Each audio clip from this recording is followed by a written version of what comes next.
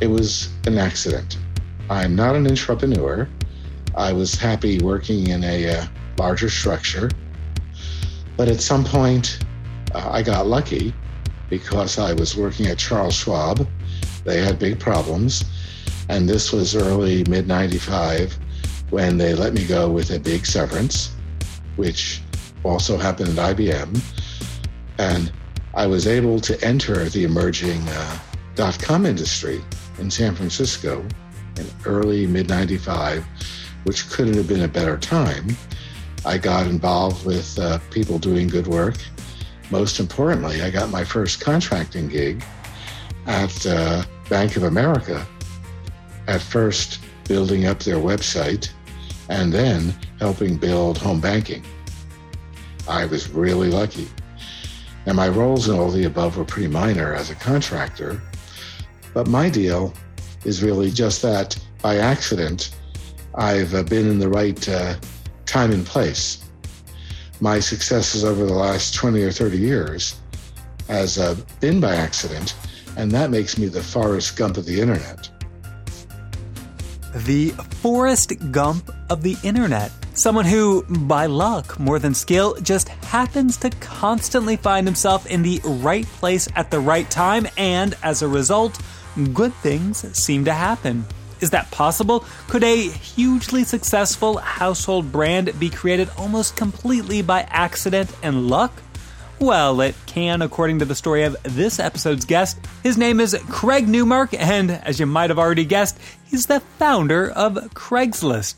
Are you ready to hear the story? Let's get dialed in.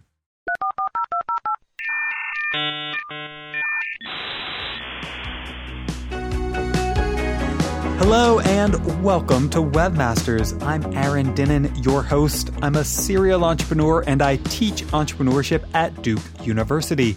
You're listening to the podcast about entrepreneurship and internet history. We learn about those things by talking with some of the internet's most impactful innovators. And on this episode, we've got an interesting example, in part because the gentleman we're talking with claims to not be one of those impactful innovators. He's someone who was just in the right place at the right time, or so he tells us. He's Craig Newmark, founder of Craigslist, and we're going to find out how it happened right after we find out a little more about this podcast's sponsor. Webmasters is being brought to you with help and support from our sponsor, Latonas.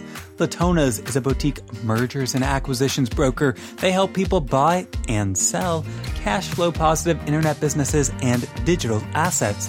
That includes things like content websites, domain portfolios, Amazon FBAs, Shopify stores, SaaS apps, and all sorts of other types of online work from anywhere internet businesses.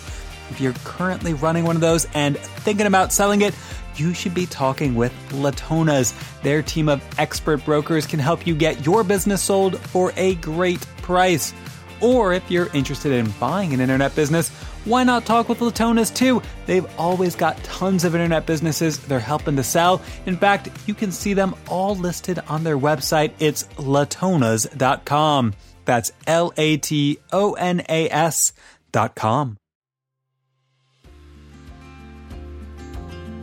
As I was preparing for my conversation with this episode's guest, Craig Newmark, I couldn't help but think about how impactful he's been on my life. Inadvertently, obviously, but thanks to Craig and Craigslist, I actually met my wife. We didn't meet on Craigslist per se, but I found the apartment I was living in at the time when I did meet her, thanks to Craigslist, and I met my wife because she was friends with one of my neighbors. In other words, if I hadn't moved into that specific apartment, which I found on Craigslist, I probably never would have met my wife. So, yeah, I owe a lot to Craig, and I'm pretty sure I'm not alone. I've heard a lot of stories along those lines, and like people finding a place to live, a job, a table. And this is what happens with Craigslist. Bad actors try to magnify problems because there's money in that. But Craigslist has made the lives easier, as far as I could tell, for tens or conceivably hundreds of millions of Americans. No one knows. And I feel pretty good about that. So let's talk about the question at the core of this episode, which is how the heck does a website that's helped hundreds of millions of people get started and become so incredibly successful basically by accident? To find out, let's start by finding out a little more about how Craig first got interested in computers. I started using computers in a very limited way in 1969. My high school, during my junior year, got an old IBM 1620, and I taught myself how to program it in Fortran 2 using punch cards. That was the start. It did predate anything internet-related, but not as long as people think. When I went to college, early 70s, this is Case Tech, Case Western Reserve, Cleveland. They had a system which was on the ARPANET very early. And I kind of got what it was about. And I did a little email. But for my purposes, it was still way early. But that prepared me, I guess, emotionally and intellectually for what would come. So I started working with computers over 50 years ago. And as I think it through, the more things change, the more they stay the same. How so? Can you maybe give an example? The terminology has changed. Multiprocessors are the norm now, when they were really an exotic phenomenon in the early 70s. In the early 70s, people were beginning to talk about object-oriented programming, where it now appears to be the norm. Yeah, it's kind of interesting. It creates a bit of a warped sense of time. For example, the internet turns out to be a lot older than people realize, while the World Wide Web is actually a lot younger, even though people tend to think of the two things as interchangeable. Since you were on the early internet, can you describe a bit what it was like pre-web? Pre-web for me, basically I was using an early virtual community called The Well. I was also using Usenet newsgroups. And at some point, I was starting to get into email in a big way. This was early 90s sometime when I was at IBM. But then when I left and worked for Charles Schwab in 94, say, I was going around the company on the technology side and a little on the marketing side saying, here's how we're going to do business someday. And that proved to be fairly good. I even wound up speaking with legal because I was validating their decisions that they should register domains to prevent people with bad intentions of using them. For example, they really needed to register charlesschwab.com, and perhaps they should register charlesschwabsucks.com. And so that proved to be a pretty good decision. So a lot of things were happening starting back then. And did they listen to you, or did they just think you were the crazy guy who'd been reading too many sci-fi novels? To Charles Schwab, it apparently accelerated the use of the web significantly, in particular because I worked with a guy in marketing over there. I think his name was Alan Nathan. And also I was working with a guy who did IT infrastructure named Darius Malusky. He was the guy who put in the first web server and the first browsers in the company, and that really accelerated things. So how did that work at Charles Schwab lead you toward launching Craigslist, or did it? Well, just as I was leaving Charles Schwab, I started thinking that a lot of people helped me out, settling into San Francisco, thinking about that. And after I left Schwab, I was thinking at least I could tell people about stuff that I heard about, which might be fun. And that really meant arts events, technology events, and what's better, events that combine both. So I started a simple CC list, a copy list, and started sending things to 10 to maybe a dozen people I knew. They said, hey, this is good. They started sharing it with people where they worked. More people wanted to be on the list, and it just started growing. Sometime in the middle of 95, when the mailing list hit about 240 people, I realized I needed to give the thing a name. It needed to use a list server, and lists need names. I was going to call it San Francisco Events, since as a nerd, I'm very literal. But people around me told me I had inadvertently created a brand. They called it Craigslist. They explained to me what a brand is, and that made sense. And by putting my name in it, that indicated a commitment to keep it personal and for real. And they were right. And so it continued in that vein. And even now, though, people ask me, why did I name it Craigslist? And the answer is, I didn't name it Craigslist. Okay, the internet named it Craigslist. That's one of the better naming stories I've heard, actually. So you were sending out these emails to people, and what? It just grows through word of mouth? How did you decide what to put in this email, and how did other people hear about it? People were telling me about events that might be fun. I'd say launch parties, since that was a big thing in 95 at the very, very beginning of the whole .com industry. And I gave something a smell test and then put it on there. If I was invited to something which was a closed party, then I wouldn't put it on there. Meanwhile, people were asking me to do different things, like job posting, maybe something to sell. And I said, hey, apartments are starting to get hard to find in San Francisco. So if anyone hears about an apartment opening, please tell me about it. And again, things just kept growing, all word of mouth. The company once tried a couple ads in HR magazines, I think 2 ads total, in 2000. They didn't work.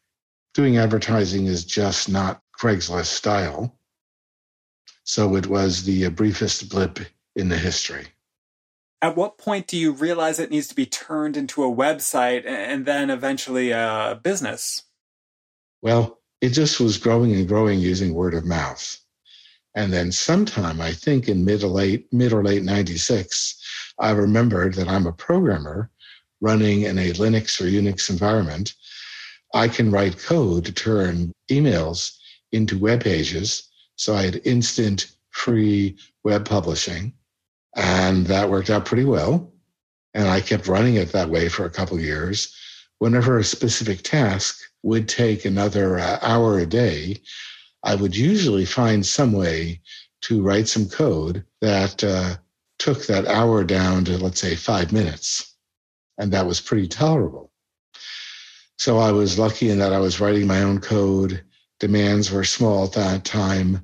Databases were small then. So I could just keep plugging away for some time. And I remember even end of 97 was getting only a million page views per month, which back then was very small, but undemanding. Back then also, though, the people who posted jobs on the site wanted to pay me to put jobs on the site. And for that matter, volunteers wanted to help run the site. So in 98, in fact, we experimented with charging job posters, ran with volunteer help, and saw what would happen. And one lesson is that running with volunteers doesn't work. Another lesson, if someone like Microsoft Sidewalk, which doesn't exist now, wants to run banner ads on your site, well, I dislike mostly all banner ads. And I didn't need the extra money. In Sunday school, Mr. and Mrs. Levin helped me understand and know when enough is enough. And so we just, in 98, ran with volunteers, experimenting with charging job posters. This was not successful. And at the end of 98, people told me that I needed to get serious and turn this into a company. They were right. The biggest decision I had to make was how much to monetize. But like I say, Mr. and Mrs. Levin in Sunday school said, no one enough is enough. I decided to monetize minimally, and we maintain that tradition. That's why Craigslist is a fairly modest company as opposed to a big multi-billion-dollar deal, because you should know when enough is enough. Could you maybe help me unpack that enough is enough philosophy? It's obviously very different from most approaches to entrepreneurship. Everyone needs to decide what they need to be happy. Material possessions or spiritual considerations, everyone needs to decide for themselves. I believe in what I sometimes call nerd values. Make enough to live comfortably, maybe to help your friends and family live comfortably. And after that, it's more satisfying to make a difference in the world. Now, by accident, by doing well, I've done more than that. As a result, I have a fair amount of money to give away.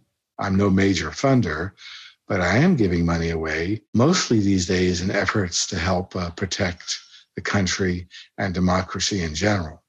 I look to history and see that people risked a great deal more. They risked a lot more to try to do something good for the country. And so what I'm doing isn't that big a deal. Maybe the message is that I'm actually doing it rather than just talking about doing it. Just to maybe push back on that a bit, couldn't we also argue that if you had more, you could do more? For example, I've got lots of young entrepreneurs who pitch me their companies, and at the ends of their pitches, they're always so proud of themselves when they tell me they're going to donate all their profits to charity. When I hear that, I think, why the heck are you going to do that? If you donate all your profits to charity, you're not going to be able to grow your company. And so you're not actually going to be able to do as much good in the world as you could had you focused on making your business as successful as possible. A person has to work through all those considerations for themselves. For example, if you're building a company and you're trying to do the right thing in some regards, you're creating jobs. And giving people jobs is a big deal. Beyond that, often good intentions, people have difficulty following through with those good intentions. Like there's this billionaire's pledge going around. And even though I'm no billionaire, I compare myself vis-a-vis the billionaire's pledge. And I'm already giving away 50 to 60% of my net worth, looking at means by which I might be giving away more. And I figure I'm doing it in a way, getting it to people who can offer force multipliers, as the military say, getting it to people who are really good at something, and then using a certain amount of cash in a much bigger way to both generate more cash, but to do a good job of whatever they're doing. That can be difficult because in the U.S., there's a very, very large number of nonprofits, and of them, very few are actually good at doing something. And so it's important to find people who are good at something. I work in the veterans and military family space, and there's over 40,000 charities registered to do that kind of work. And I work with Bob Woodruff Foundation and the Got Your Six Network. They've found and vetted 400 groups out of the 40,000 who's actually good at doing something. It's interesting to hear Craig say this because it points to a problem I've seen a lot in my university's social entrepreneurship program. We'll have students who launch amazing social ventures to address important cultural and societal issues, but in doing so, they often ignore the existence of dozens, sometimes even hundreds of other organizations doing the exact same things. And what I try to remind them is that by launching their ventures, they might be hurting their own cause by actually making the competition for funding and resources more competitive. In other words, if they really cared about the cause they're trying to solve, wouldn't they be more effective by trying to help someone else address it rather than starting something new? What's happening, of course, is that the people who'd rather start something new are often more interested in the perceived status of building/creating/operating an organization than actually accomplishing that organization's goals. In contrast, Craig Newmark appears to be someone who is entirely uninterested in that kind of status. in 2000, when I made Craigslist into a business, by the end of 2000, I realized that as a manager, I suck. And I got someone else to be the manager, the CEO. I went into full-time customer service. And I'm a great customer service rep, and I'm a better customer service rep than the degree to which I suck as a manager. Wow. So you didn't want to lead Craigslist? That's not really something I've encountered before from a founder. Out of curiosity, how involved were you with the company after you brought someone else in to be the CEO? I was still seriously involved with Craigslist until a few years ago. My deal is that I agreed with the new CEO that I would interfere. I would not be a pain in the butt, basically. He would make all the management decisions. He would exert all the influence. Maybe I'd step in if there was an emergency. But I just had to let go. And that's what I did. I let go, and I might make the gentlest of suggestions, like in the wording of T-shirts, but I let go. And that's worked out pretty well. Well, yeah, I'd definitely say so. And what do you attribute that success to? The priority is to do something useful and effective for our community. And of course, that meant the design principles were simple and fast, which are unfashionable. It's always been unfashionable to actually listen to your customers and to respond in turn. Wired Magazine was very critical of that one year because people want fancy design without wondering if that serves people better. So the deal is that serve people well, do what makes sense, and watch out because there are people who will take issue for serving people well and for sticking with the design that's effective, particularly as people seek to manufacture culture wars and are just looking for something to argue about. That's a good point. I realize Craigslist is known for its, let's call it, simple design and interface, but I never considered that, of course, design has cost. So, lots of updated fancy new designs would come back as costs to your users. So does that mean Craigslist old-fashioned design and business models are actually intentional decisions?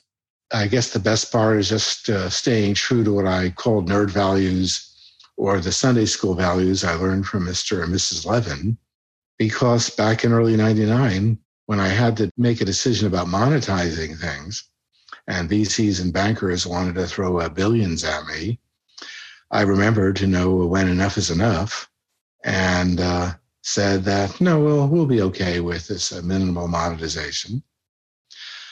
That was a tough decision because it goes against the grain of the culture around me. It almost seems like your approach to building startups is basically the exact antithesis of what just about every other successful company has done. By taking that approach that's really so different from a lot of other people, what would you say you've discovered or learned that maybe has surprised you and that the entrepreneurs listening to this should know? I was largely surprised by seeing that people just want to get along and want to help each other out and are very tolerant of each other. We see a lot of the opposite in the news because that sells newspapers. It's a lot of clickbait, but people are generally looking out for each other. I also noticed that people, whether it's small towns or big towns, people have generally the same interests and needs. Big towns are usually collections of villages, and most everyone wants to get through the day. One difference is that people in big towns are often more frank about what they'll talk about because they often assume that whatever they want to talk about, there's somebody nearby who wants to talk about the same thing. And given the density of big towns, that's normally true. So People are a lot more alike than we think they are. People are much more interested in getting along than you'd see in some of the less ethical newspapers. And those are some of the big lessons that I learned. People are a lot more alike than they are different. And despite what you've read or heard, most of us just want to get along with each other while going about our daily lives. That's what Craig Newmark learned by building and running Craigslist.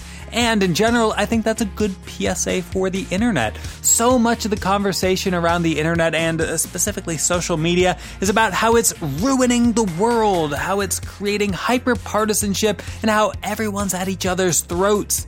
There's certainly some truth to that, but to be honest, we shouldn't really expect otherwise. When you have a platform serving billions of people, bad things are bound to happen. But en masse, and as Craig points out, the internet is overall a great place where people are constantly coming together to help other people.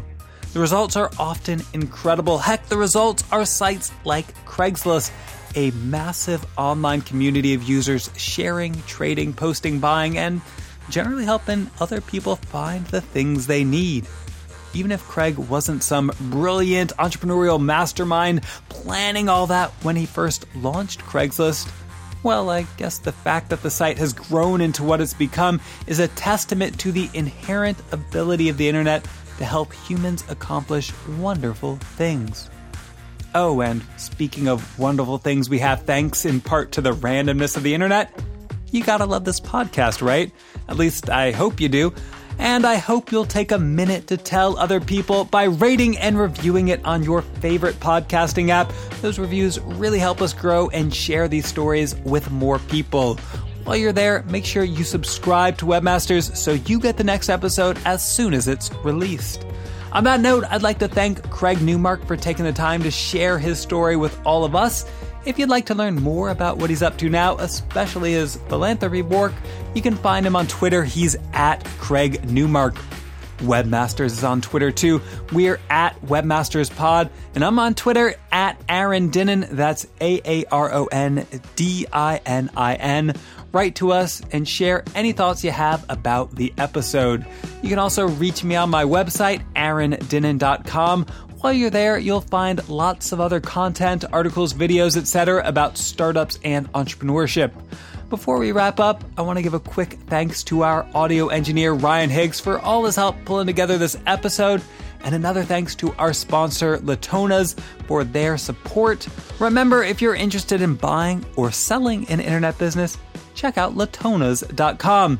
If you're interested in buying or selling just about anything else, you can check out Craigslist, I suppose, which I'll let you go to right now because this episode is over and it's time for me to sign off.